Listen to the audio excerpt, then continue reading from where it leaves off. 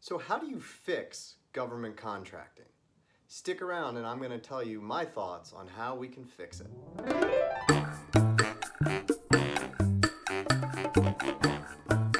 Good evening, Agile Acquisition enthusiasts, and welcome back to the Underground Digital Tiki Bar. It's Friday night, and that means it's time for another episode of Agile Acquisitions and Alcohol.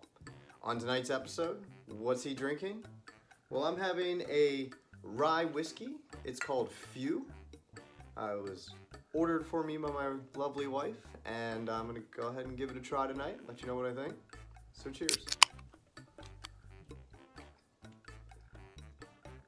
It's really good.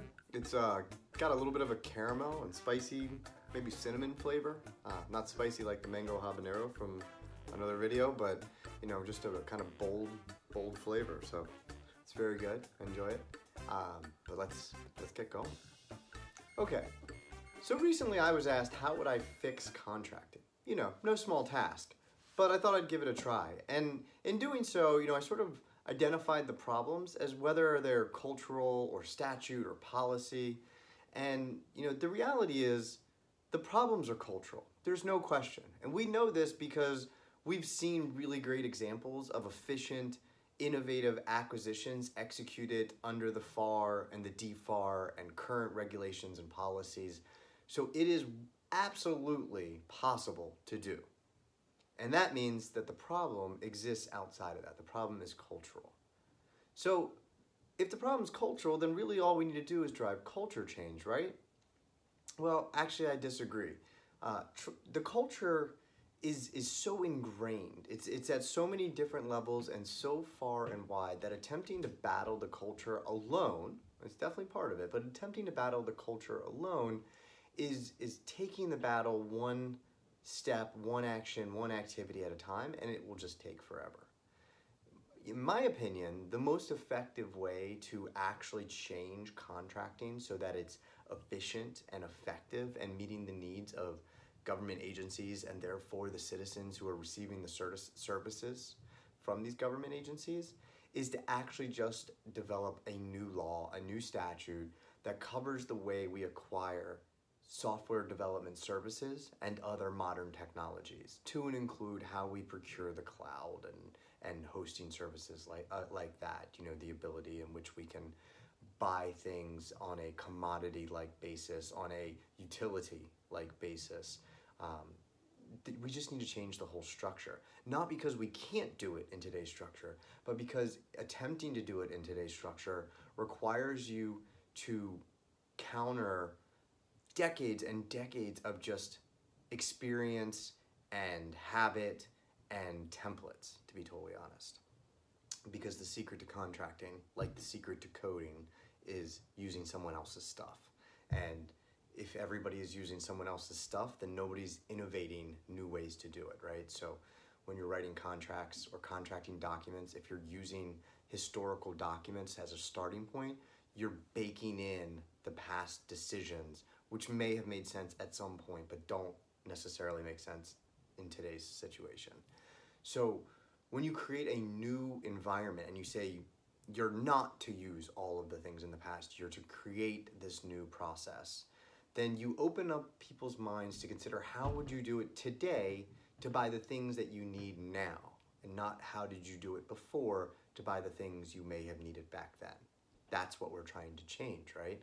And we know that this can work. I think OTAs, other transaction authorities, have demonstrated that this is one way to spark innovation. But you might be thinking, then why not just leverage OTs? And I do. I think they're great. But OTs come with a little bit of a challenge too. OTs have a little bit of history, of course. But the bigger problem is OTs, when they were created, they weren't explicitly for buying modern software development services and technologies. Congress was nice enough to expand the basic intent of US 2371 with US 2371B under NDAA 2016, for anyone who's keeping track, to include prototyping. And that prototyping capability has been leveraged, and I think with congressional support, to use for software development services. So I think we've seen, one, that this works, and two, we see that that's a way to do it.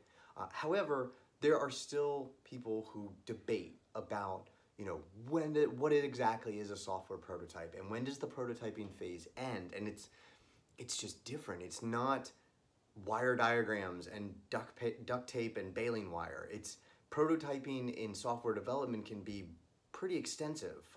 You know, beta and alpha testing and MVPs, and you know, when is it fully operational such that it doesn't qualify as a prototype is it's kind of like a philosophical discussion, and it's fun to have unless you're trying to get an acquisition out the door, and in which case it's a total waste of time because who cares? If what we're really trying to do is efficiently execute an acquisition and the flexibilities of OT allow us to do it, who cares about spending time debating whether or not an OT is absolutely appropriate to use in this manner? Well, the answer is a lot of people care. Lawyers care, you know, IG care, people care, right? I mean, people in industry may care, Congress probably cares, right? So they care, right? But if you're the one trying to get an acquisition out the door, you definitely don't care.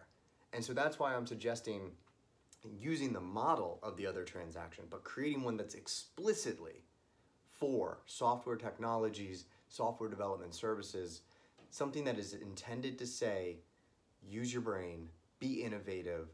What is the best way to buy this today in today's market? We want to buy things that industry buys. We want to buy it in a way that industry buys it efficiently and effectively. So there you have it. That's my opinion on how to fix contracting. Blow it all up, start over. Not because we have to, but because it's the fastest way to fix it. Start from square one and go from there. And then in 10 years, we'll start again. If you're enjoying these videos, please remember to subscribe, give me a comment. Most importantly, keep innovating. And until next week, cheers.